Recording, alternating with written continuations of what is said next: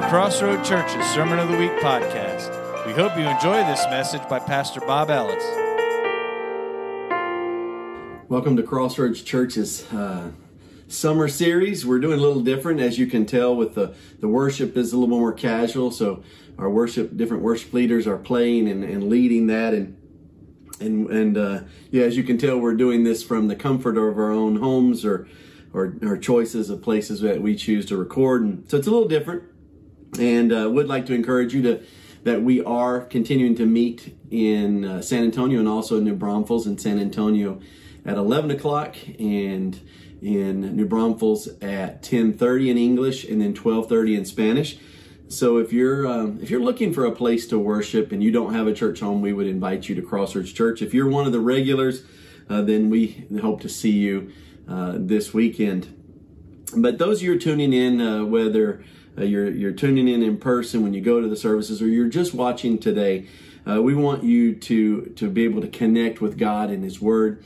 And so this summer series, I've been calling it a Sunlight series, and kind of a little play on the words S-O-N instead of S-U-N, and just looking at what the Bible says about being light. The other day I was sitting on my back porch, and the way the sun rises and sets on my house, it rises on my back porch and it sets on my front porch.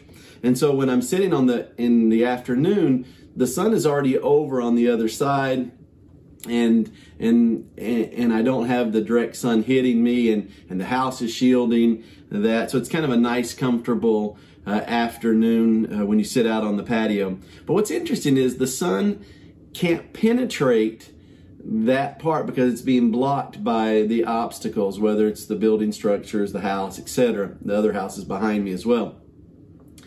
And yet light continues to be on that side of the house. And I find it interesting how light can seep in and get through anywhere.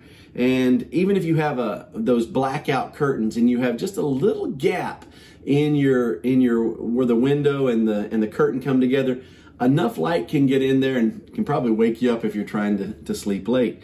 And so light is a powerful metaphor that Jesus uses over and over. And so today I want to look at what He says in Matthew chapter 14, verse 16.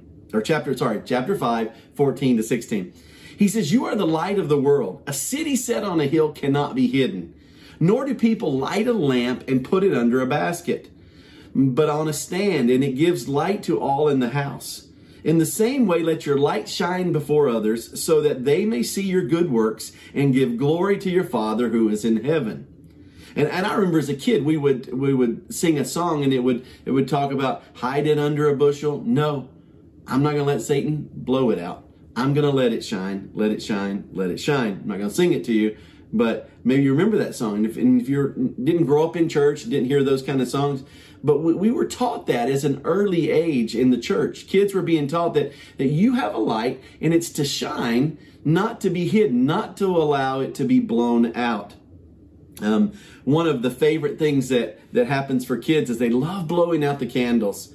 And it's one of those really cool birthday celebrations.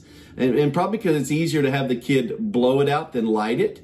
But what if we reverse that? Instead of having the child blow out the candle, we had them, maybe the striker so they don't get burnt, we teach them how to light the candle.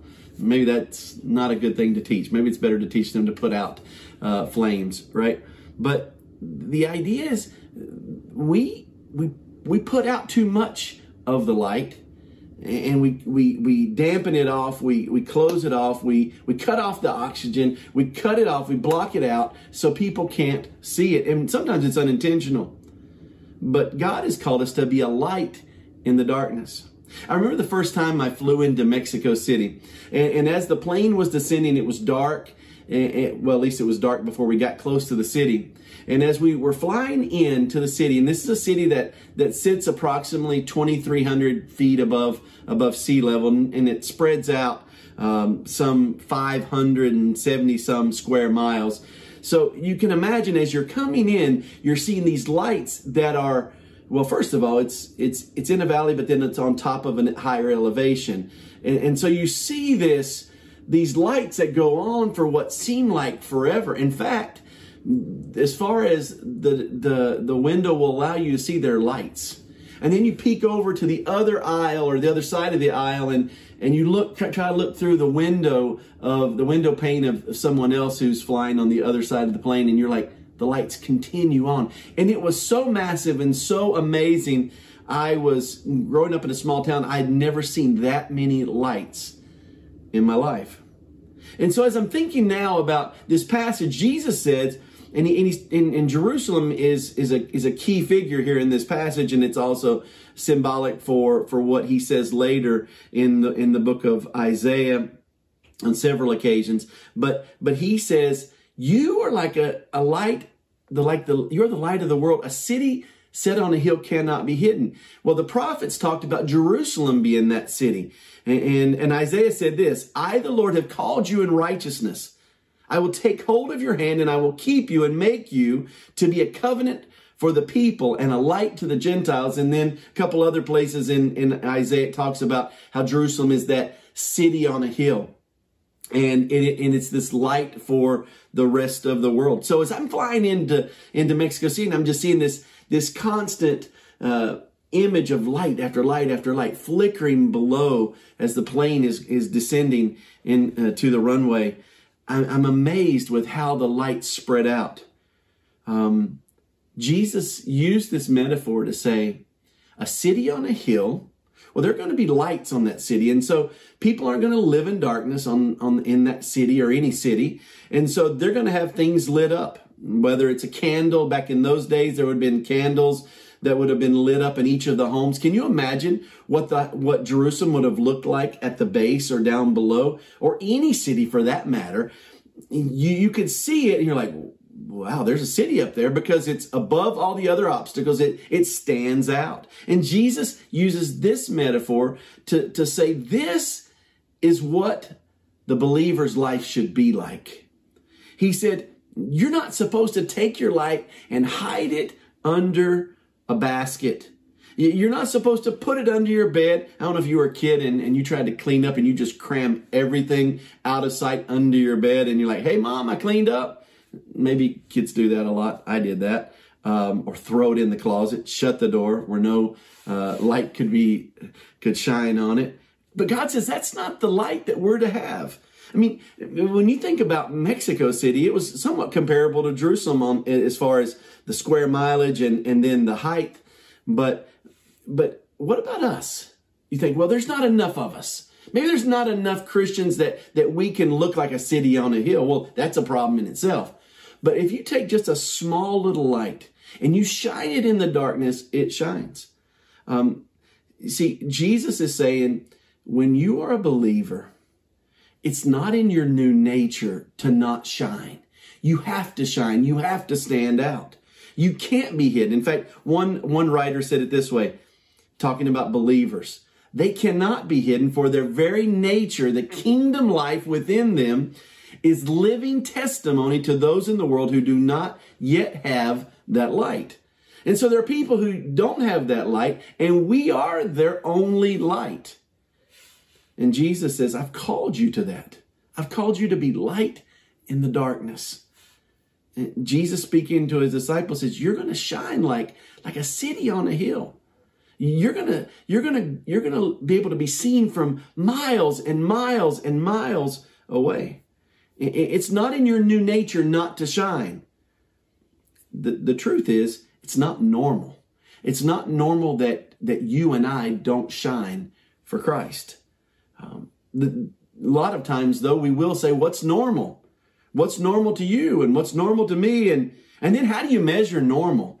If you measure normal by the masses, then you're going to find that you're in darkness.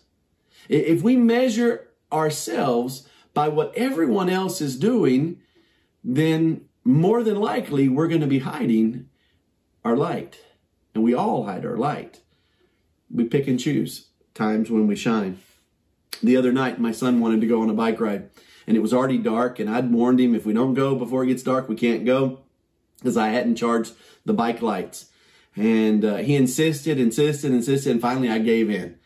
But I said, if we're going to go, we have to find some flashlights.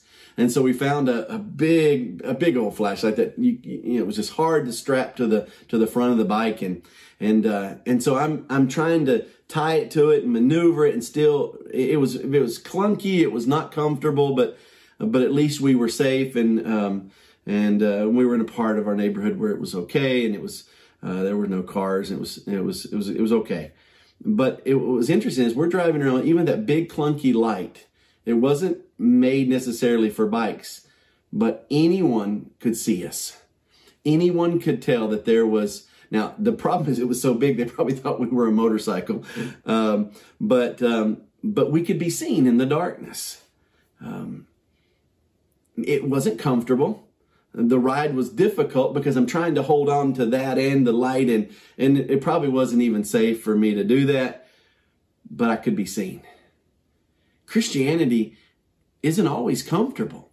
Christianity isn't always easy. Being a Christ follower, a follower of Jesus and what Jesus told us to be in this world is not easy. It maybe is not in our sinful nature, and it's not in the normality of the rest of the world, but it is in our new DNA. It is in our new normal. Maybe it's a term you've heard even recently after the pandemic. What's the new normal? Well, for Christians, for those of us in Christ, we are the new normal, or at least we should be. We are the light in the darkness.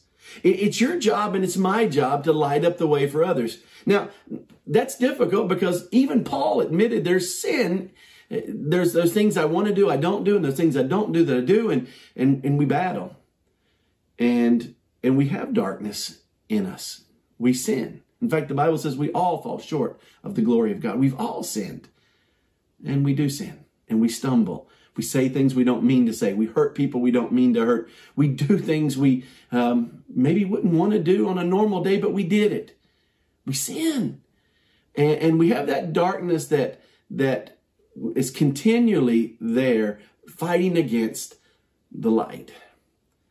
And so maybe you think, well, who am I to light up for the rest of the world? The Bible says in 2 Corinthians chapter 4, verse 6, for God said, he said this, let light shine out of darkness. For God who said, let light shine out of darkness, has shone in our hearts to give the light of knowledge of the glory of God in the face of Jesus Christ. I'm not going to sit here and say that I'm perfect. In fact, I know me too well to know that's a lie. But I love how this verse says it, and I may even be taking this a little out of context. But God said, let light shine out of darkness. Let light shine out of your darkness. I'm not saying you're perfect. I'm not saying you're sinless. I'm not saying that I am. And that's a hard thing for the world who's in darkness. They're like, why would I want anything of you? Because you're not completely light. I get it. We're going to look like failures from time to time. But Jesus says, you can't hide your light. Let light shine out of darkness. What Christ has shown in your heart, let it shine. Let it shine. Let it shine. Let's pray. God, I thank you for your light that revealed itself to me when I was a young kid. And God, I thank you that you don't give up on any of us. And I know there are times when we don't shine as brightly as we could or should. But Lord, I pray that we would start looking more like a city on a hill in the darkness. And we would start to shine out for all to see so that others would see and others would celebrate, as this scripture says, and give praise and glory to you because of that light that is shining through us, which is really and originating from you. Lord, would you help us to shine? We pray in Jesus' name. Amen. For more information about this podcast and other ministries, visit crossroadstx.church.